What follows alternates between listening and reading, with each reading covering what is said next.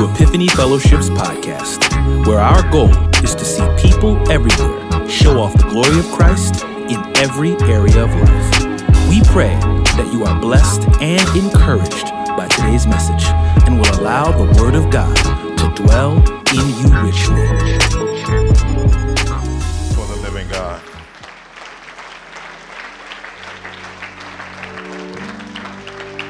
He is great and greatly to be praised.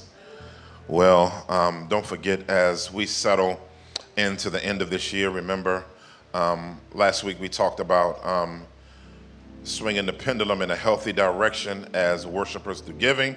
So don't forget, members, attenders, your commitments, and also the harvest gift by the end of the year. We'll be sending emails out for that.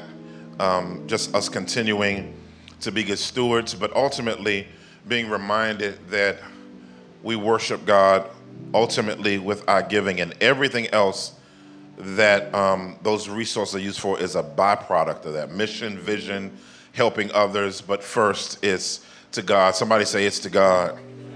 Amen, amen, amen. Well, we're still in our rebrand series. Y'all sick of this series yet? Let's go ahead and turn over to 1 Corinthians chapter 3, verses 16 through 23. 1 Corinthians chapter 3, this will be our base expositional passage today. But 1 Corinthians chapter 3, verses 16 through the 23rd verse. 1, 2, 3, read loud.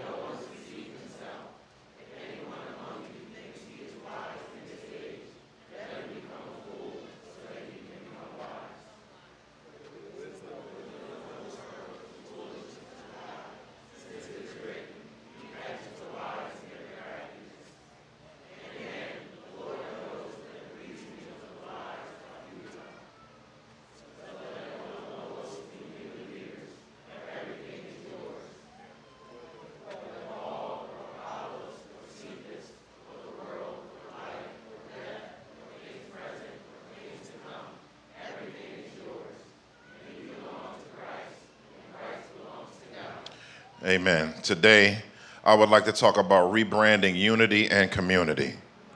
Rebranding unity and community. Let's go. Father, we are passionate about your heart. That's our hope, is that we're passionate about the things that you are passionate about, and that's a progressive work of yours in our life. And one of the things that doesn't seem like something that many of us is passionate about functionally is unity. Lord God, I'm praying today that you would invigorate us. I can't say reinvigorate. I'm saying invigorate us about the beauty and glorious majesty of you being seen through how we link up and lock up as the community of faith. Let your words be my words, and let your heart be my heart. And let your people receive as well-tilled ground the seeds of your word on today. In Jesus' name, amen. You may be seated. Rebranding, unity, and community. We live in what I would say a hyper-individualistic culture. When we talk about individualism, we're talking about people, or us, and I'm talking about me as well, all of us. We are nurtured in Western culture. We're nurtured in a way where we believe that life is for us, by us, and to us. Everything in our life, we live in a customized life. We're used to asking the question, what do you have for me? when someone is selling us something, they know and play on the individualism in our society and in our culture. And what they will begin to do is they will tell you the personal benefits of something. And that way of them explaining those personal benefits to us is their way of selling us something. I mean, when we're so individualistic, we'll go out with a group of 10 people to a restaurant, and we'll get to the restaurant, and you'll look at the table of 10 people, and everybody's like this. Everybody's together, but not together. And the only time people will engage each other is they're showing somebody a video of what they're individually watching. And once that's finished, they're back to their individualistic thing. And then when they eat, the food is good, and they're quiet. And then after that, they're done. Individualism. We're so individualistic that I almost hit 3 people yesterday. The way I almost hit 3 people yesterday is every single person, while my light is green, is looking down at their phone and walks out in the street without thinking, I know I ain't the only one that's experienced that. Then I blow my horn at them and they get mad at me. Why do they get mad at me?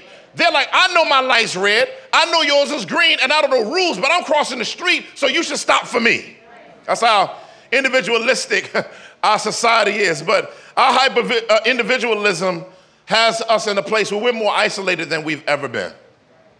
I mean, I don't know if you've ever, on my phone, it will tell you how many hours you spent on it that week. And you be like, uh-oh. When they say your time was up 16%, you know, you're like, ooh, I don't remember. And then you see the ones, you don't even want to look at how many hours in the day that actually was. Like literally 8 hours spent on it. But we live in we're more isolated than ever. Not only that, many of us are more worn out than ever. No, we're more worn out than ever because of the lack of being able to be refueled beyond our individualistic spheres of life. And in many ways, many of us are in crowds, but we're relationally disconnected. And we'll talk about individualism even more in a minute. Now, as we get into this and we talk about unity and community, I want to differentiate individualism from healthy independence, right? Because there's a level of healthy independence, and there is individualism. Individualism wants the world built around you, but the difference with individualism and independence is maturity. Now, what do I mean by that? In Galatians chapter 6, verse 1 or 2, it'll say, bear one another's burdens.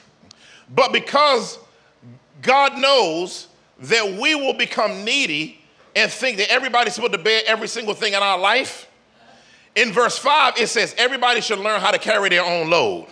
In other words, there's a balance in life where there's a side of maturity, and we'll come back to this in a minute, where we take responsibility for the things that's in our life. For instance, one of the healthy ways of independence is first taking responsibility for your personal sin.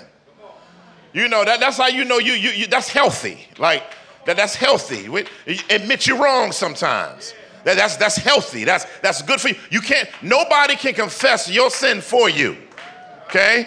Okay, I just want to say, but another one is taking personal responsibility for your own personal growth. I like the way it says in Philippians 3. Paul says, I press towards the mark. In other words, there's a level in your life of healthy independence where you're not expecting everybody else to help you grow, but you take a personal responsibility for owning your own growth and connecting to God's means of grace for your life. Am I hearing here alone? Not only that, but owning your personal responsibilities, like we said earlier, carrying your own load. But unhealthy individualism is rejecting accountability. Can't nobody tell you nothing. Your life is hyper-isolated. Another one is not accepting the core role of spiritual community. We'll come back to that over and over and over again, because I think it's going to be very, very important that I do think that post-pandemic, we're going to have to be it's going to be a long-term work of us being reprogrammed. Because many of us were emotionally isolated. We were spiritually isolated. We were financially isolated. We are physically isolated. And some of us haven't detoxed back into integrating into biblical normacy. And so as we're getting back into biblical normacy, many of us, even myself, had to work through the challenges of emotional unhealth and the need for therapy, because not realizing that the isolation broke something in us. And so now with the isolation breaking something in us, because that's the reason why God said man was not meant to be alone. He wasn't talking about the man relationship merely to the woman in marriage. He was talking about a universal principle of community. Matter of fact, God ain't alone. God is in three persons, but he's one God. So God didn't become God the Father, God the Son, God the Spirit. They have always existed in that way.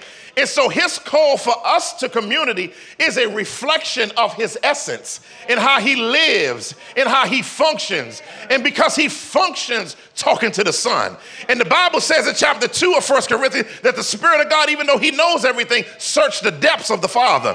And so in other words, there's a communal relationship. The Bible says in John chapter 1, it says, no one has seen the only begotten Son of God who is in the bosom of the Father. In other words, that word for bosom points to eternal community.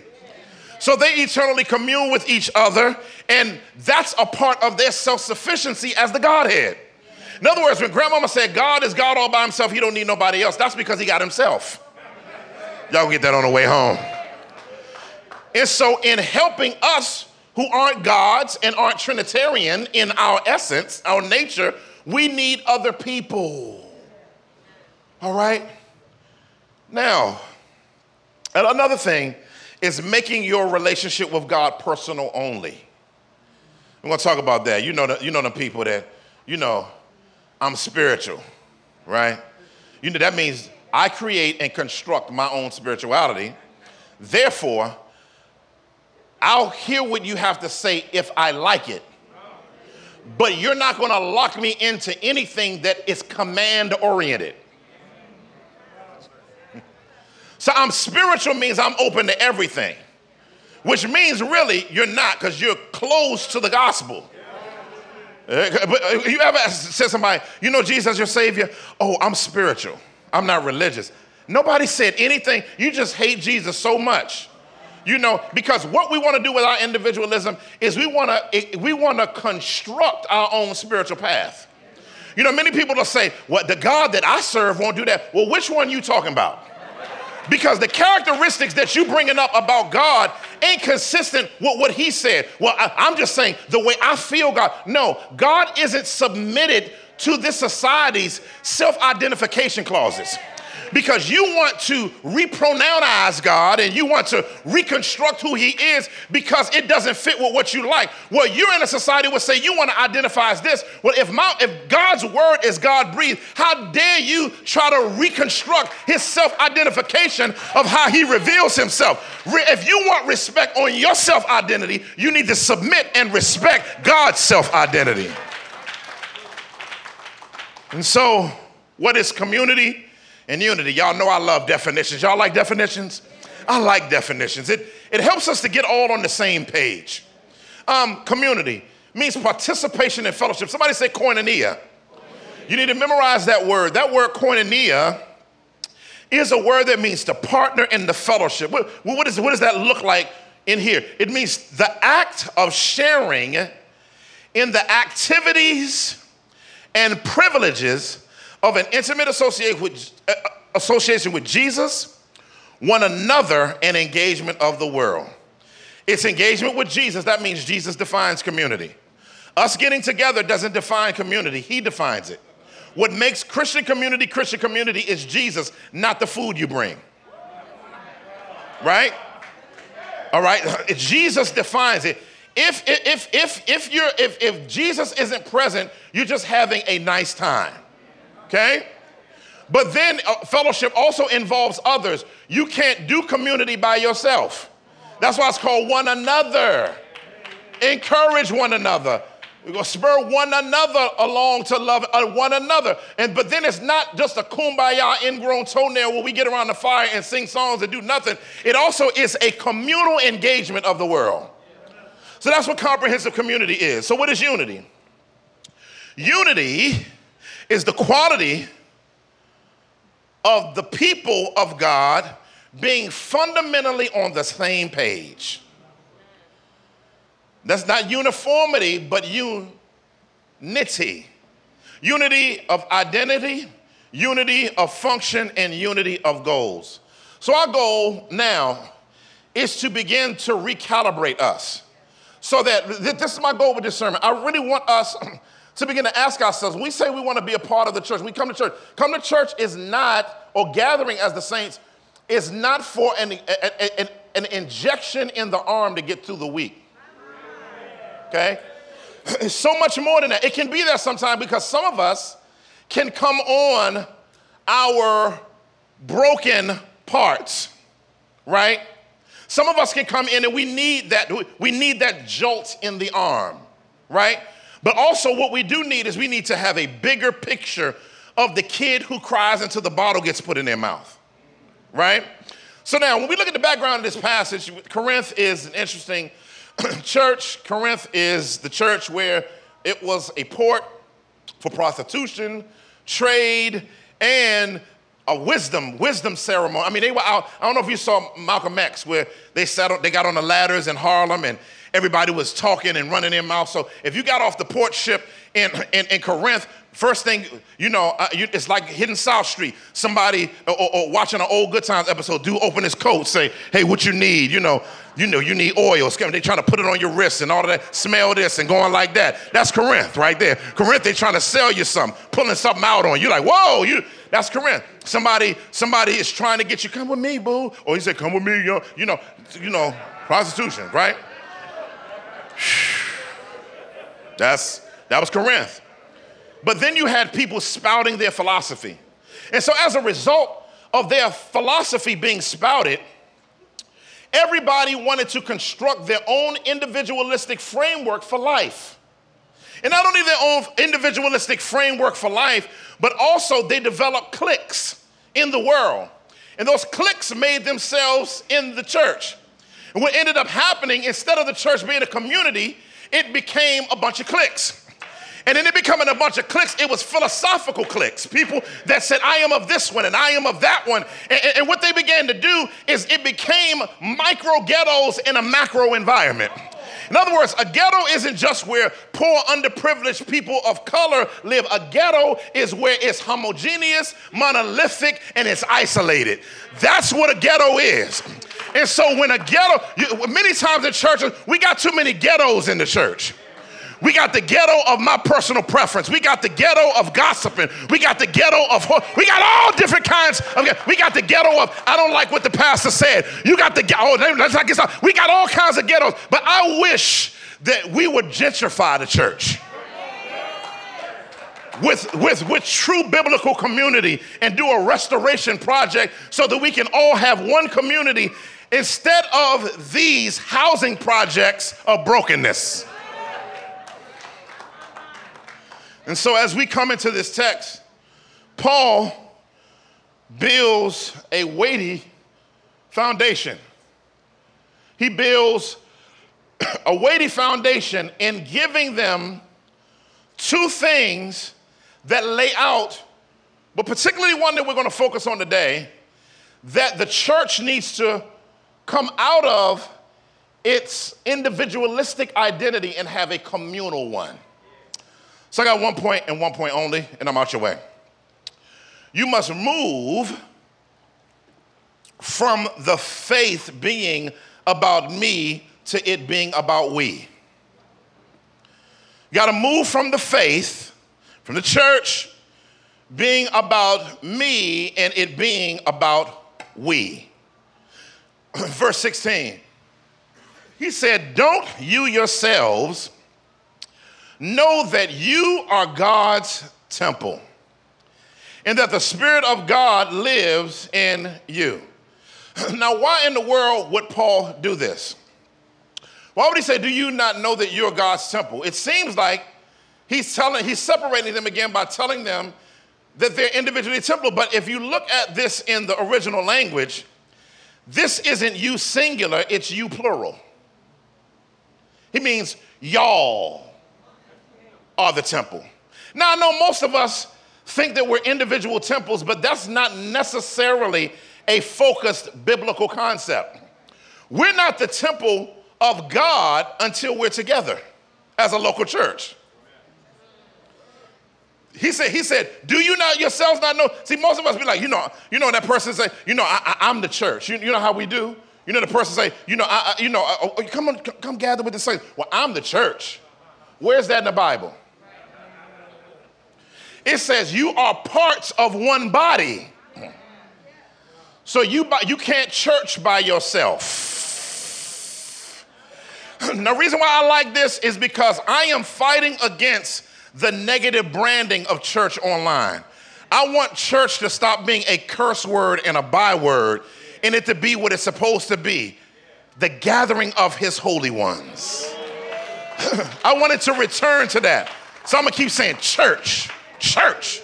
And I want it not to be a trigger for you. Because some of us, the word church is a trigger.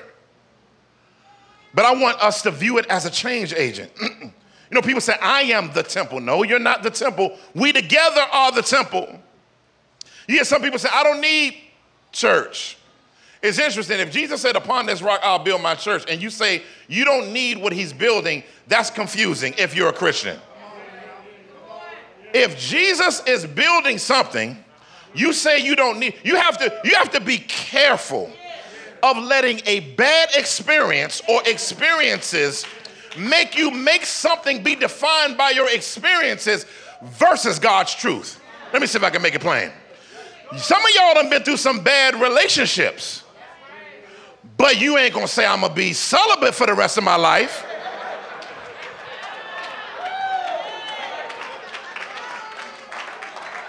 They hurt me. I ain't getting another relationship. Let you get on the wrong night in your bed by yourself with your lying self.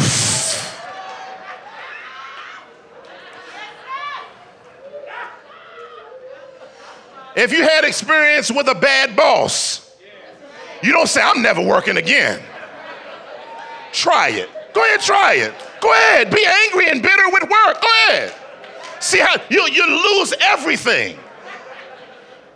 But the church is the only thing that people will eternally give up on and act like it's not. Listen, and don't forget, the church is the bride of Christ. So if you hate her, you hate him.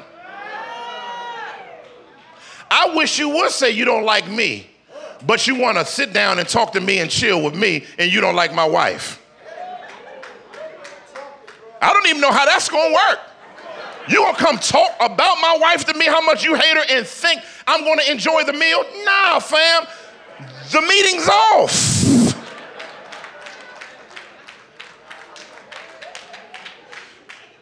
So we gotta heal from some stuff. Somebody say heal.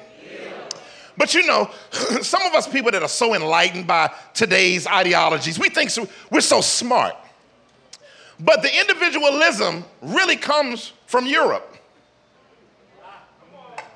Some of y'all hyper power people don't realize that your spiritual individualism is not even historically how you were heritage-wise. Even as a non-Christian historically, in Africa and in Asia, they don't even think like this.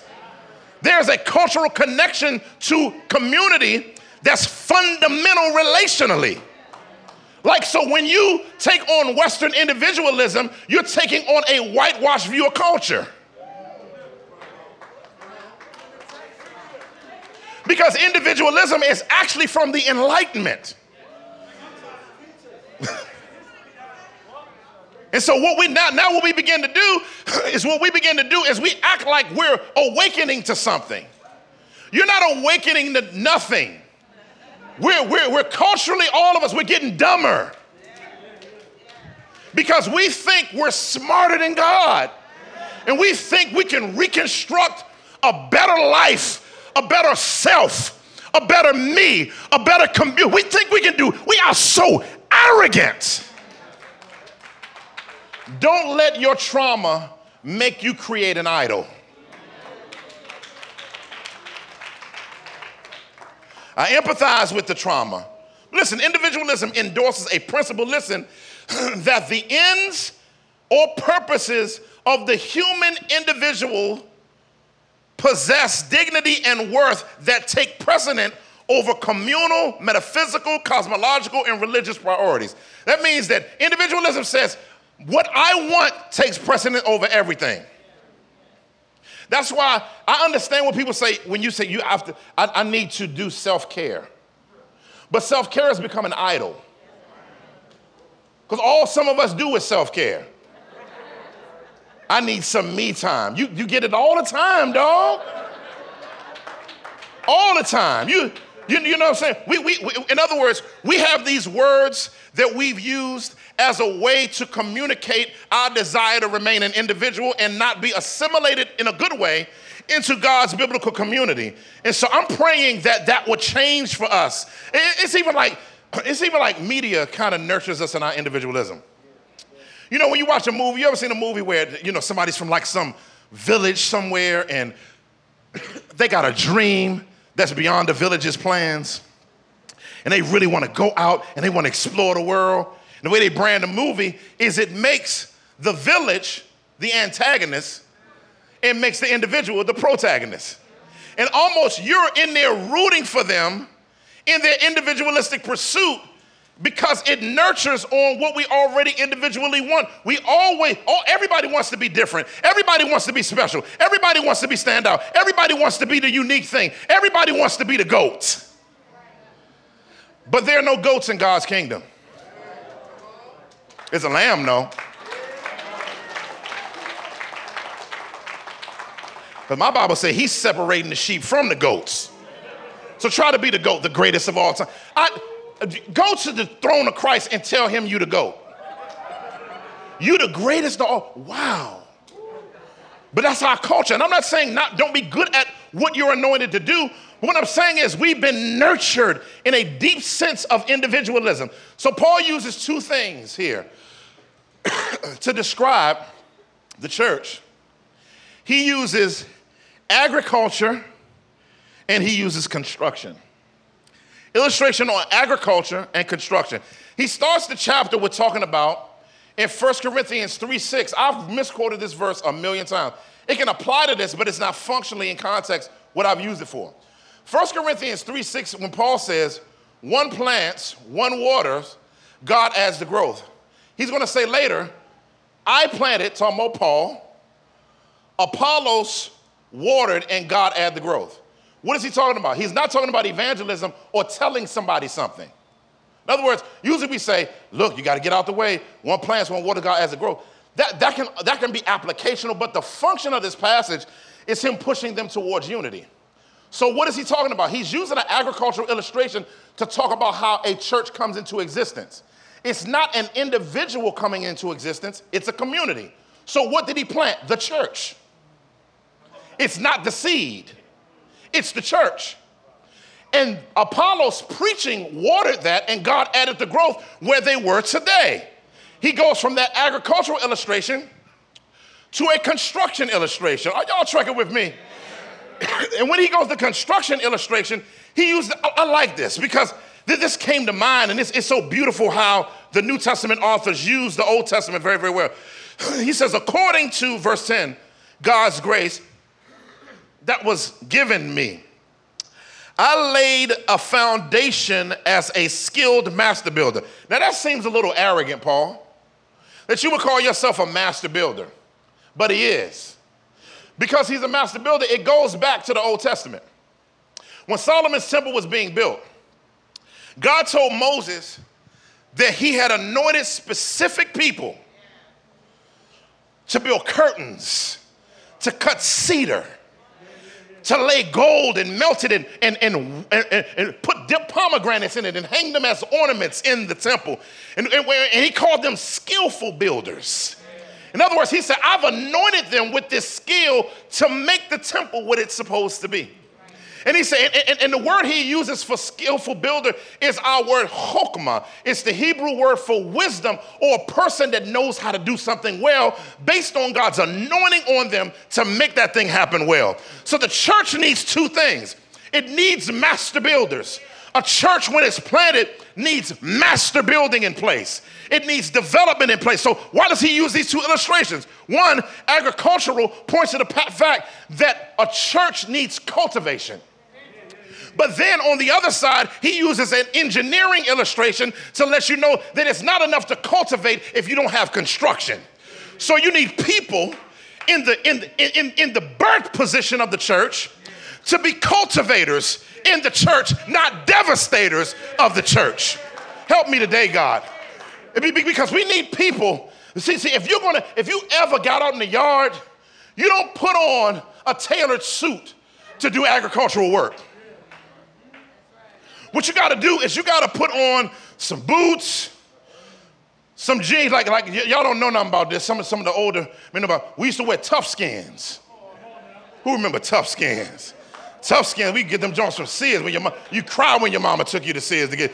You cry. JCPenney, the worst thing in the world is to go to the generic. And the tough skin, the Wranglers had these inner knee pads on them because we would, kids would tear their clothes up. So tough skins was a tougher type of pant that could deal with the durability of what the kid was going to do when the child put it on. We got to put on some tough skin to do church ministry. I'm by myself. Listen, I'm calling you to be a cultivator. Every one of you, every one of us. We need people to cultivate, but we also need people to construct. Construction, what does that look like? People come to know Jesus Christ as Savior. They come up. Somebody being willingly saying, I want to take your information. I want to make sure that you understand how you came to the faith. I'm going to take your information. There's a post-process on how to make sure that person is connected with and is influenced and pushed into covenant community and connected with well and walked with well and developed well. That's infrastructure. That's infrastructure. If somebody is on the wayward end of the community, having an organic and organized way of structuring, making sure that nobody feels alone, that nobody feels disconnected, that we're cultivating, but we're also constructing. We got to do both, family. And it takes all of us to do this. It takes all of us to do this. I don't know if you know this or not, but I'm trying to preach us into being a real church. When I say real church, I'm not just talking about arrogant kind of rawness. I'm talking about authentically biblical that's fighting to grow to be what God has called us to be. Because I don't think anything can stand against us. Based on the scriptures, he said the gates of hell can't do nothing with him. Eric Mason translation. And so what is a temple? I'm going to fly through this. So what is a temple? It's four things. Four things that we point to. First, the temple is a place of worship. It is a location of God's dwelling presence. It is a place of sacrifice, and it is a focal point of mission. Let me say that again. It is a place of worship. It's a place of worship. In the Solomonic temple in 2 Chronicles 5:12, they had trumpets and harps and cymbals, and they were worshiping in that mug. I loved it. Not only that, it's a location of God's dwelling presence. When they started worshiping in verses 13 and 14 in 2 Chronicles, it says the temple, the Lord's temple, was filled with a cloud. I don't know if you know this or not. Your devotional time is good. And I've had some great devotional time, but there is never anything like when we communally link up as the church and the way God's dwelling presence come among us. See, you know when God present, because you know my hallelujah shouting people, they want to stay there real long. They don't want to ever come up out of it. They say, hallelujah, bless your God. They in that thing. But you know when God's presence is there, the person that don't never lift their hands, they don't know what to do. So they just kind of stand up and they just kind of look. They just don't even know that they're just in God's presence. Listen, God's presence when we come together should touch everybody as we come together. And there's healing in it. It's a place of sacrifice. Because Chronicles talks about the fact that they brought sheep and goats and cattle in there, and the temple shouldn't stop being that. Christ died, but he still calls us to sacrifice. How does he call us to sacrifice? Present your bodies a living sacrifice, right? And it's the focal point of mission. I love this. When Solomon prays, he says in verse 32 of chapter 6, he says, even for the foreigner, he's talking about praying. He says, the foreigner who is not of your people, Israel, but has come from a distant land because of your great name and your strong hand and outstretched arm. Verse 33, do all the foreigner ask, and all the peoples of the earth will know your name. In other words, there was a focus not just on our worship, a focus not just on our service of each other, but it was also and our sacrifice within it, but also our mission to the world. And so that's where I'm believing God will take us. He said, do you know that the Holy Ghost lives in you? And I like this in verse 17. He says, if anyone destroy God's temple, God will destroy him. What does that mean? How do you destroy God's temple? It's in the text. Disunity, division, operating as an individual and not functioning in your God-ordained place. So what? God has very strong words to say about division in the church. I don't know if you know that, but in Romans 16, he tells us to avoid them. In Titus 2, he says, have nothing to do with them. And in Proverbs 6, he calls it an abomination. But look at verse 18. This is beautiful. He says, let no one deceive himself. If anyone among you thinks he is wise, this is interesting, he's using these words. Let him become a fool so that he can become wise. Why is he using wise and fool? Because Paul calls himself a master builder. He says, people who are in the church that think they know what they're doing and they don't. So he says, become a fool in God's eyes. How do you become a fool? Humble. You humble. I don't know. In other words, it's calling them to be an apprentice of God. It's calling you, whenever you don't know a trade, you don't just come laying drywall and trying to spackle, tearing the structure up. You don't just start laying wood. No, you do an apprenticeship. And when you do an apprenticeship, that's being a fool in a good way. You're watching and you're learning and you take assignments. That takes humility. A master builder is a process, not an event. And God's goal is that each one of us would become master builders in his godly community so that we all can become fools and then begin to grow and develop in what it means to develop and beautify God's kingdom. So what does unity look like? What does it look like? Recognize we have one source. We have one source who's God. We must realize we have one mission. And realizing that it takes us to do it together. And then finally, restoring a community of deep love. I'm done.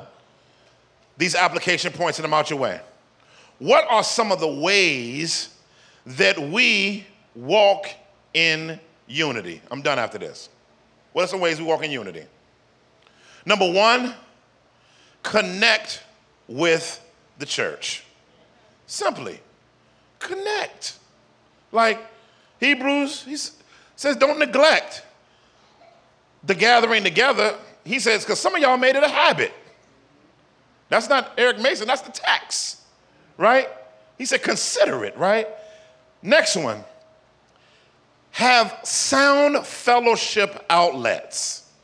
Do not be yoked together with those who do not believe. It's not talking about having unsaved friends. It's talking about where your advice column comes from.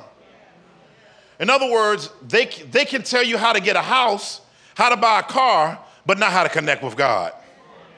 Not who you should marry.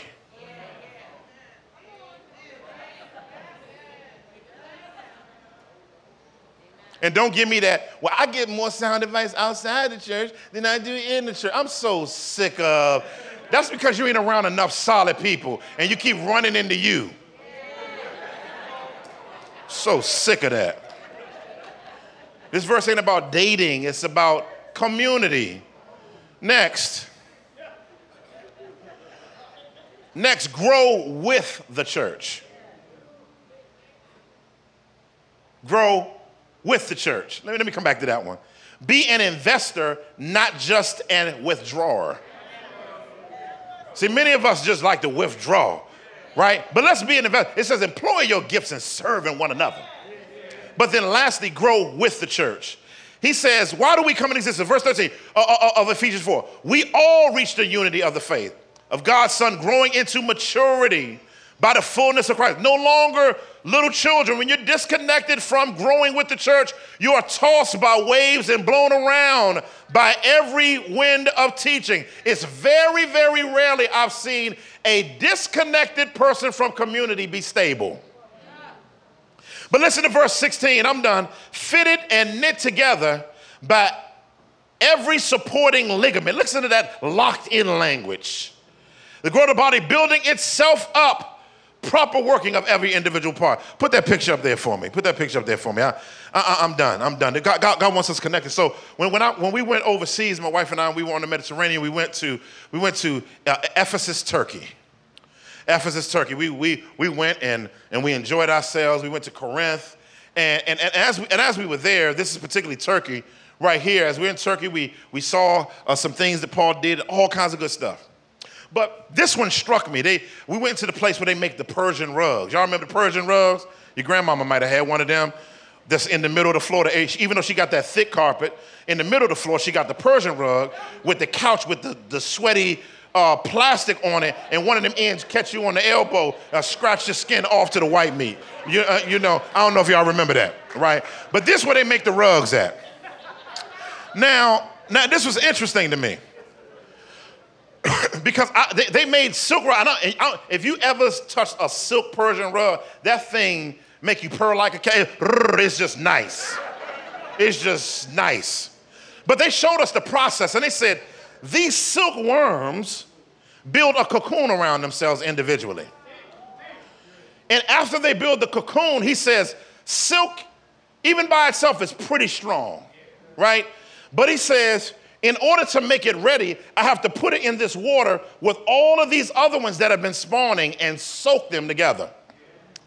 As they soak together in the preparation bowl, she takes a whisking spoon that has a hook on it and connects it to different ones that are ready to be harvested. And what they do is she pulls it over here, she hooks it on this and pulls it over here to a spool.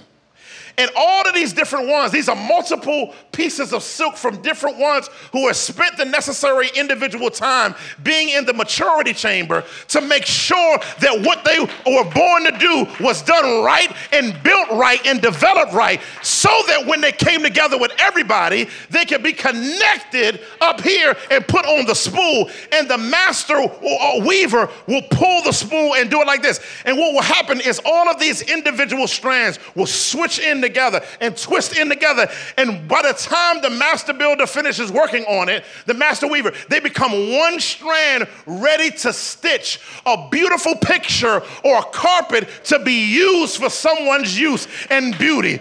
That's what God's community is. All of us are silkworms, and what we do is God has given us a mission, and we're supposed to develop a cocoon, but we can't cocoon by ourselves. We got to get with everybody else. And what he does is he pulls together everything, listen, that we've been working on and pull it together in order to make a beautiful, beautiful portrait that shows off Christ's glory and changes the world.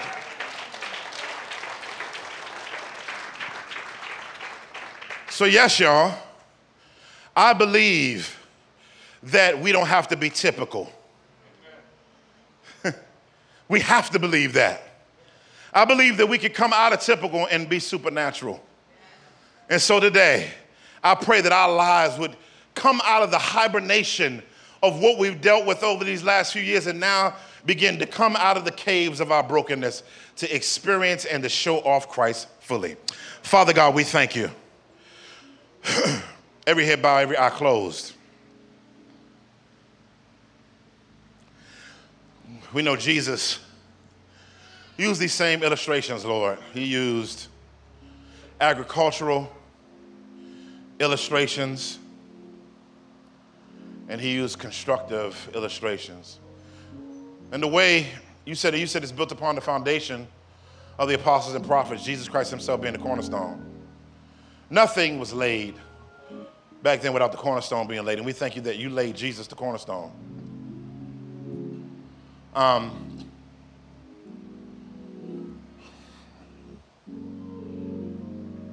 Lord God, but you're still building the eternal building.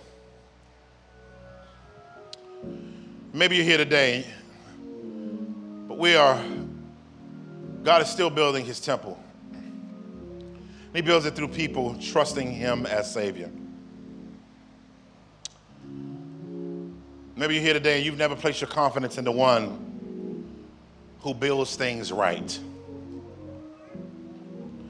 He builds you, but he also builds us. And the way to get properly built is, listen, all of us are a creation of God when we're born. But because of man, we have some bad structural components to us that needs to be restored. And so Jesus died on the cross to restore us so that we can properly be building elements for his dwelling. But that impacts your life. It helps crush the beef between God and man because of our sin, but also gives us an opportunity to be reconstructed from the inside out. If you're here today and you don't know Jesus as Savior, hold your hand up in the air, and we'd love to talk to you about what it means to go from spiritual death to spiritual life. His death on the cross, faith in him and him alone, take you from spiritual disconnection to spiritual connection. Hold your hand up in the air. We love to talk to you about the Savior. Anyone here today that says, yes, I want to say yes to Jesus, yes to his will, yes to his way, and yes to him. Amen. Every head bowed, every eye closed. Lord, I'm praying for the people in the first service and the second service. A couple people, when we mentioned gender identity, immediately walked out. I pray that you would accost them in Jesus' name and help us to serve well, but help us to be lovingly truthful as well. God, in the name of Jesus. Hello, this is Dr. Eric Mason, founder and pastor of Epiphany Fellowship. Thank you for tuning in today. Hopefully the Word of God was a blessing to you. Also, if you want to help us build the kingdom from Philly and beyond, particularly in inner cities, partner with us today. And if you don't know Jesus as Savior, based on his death, burial, and resurrection, place your confidence in him and go from spiritual death to spiritual life.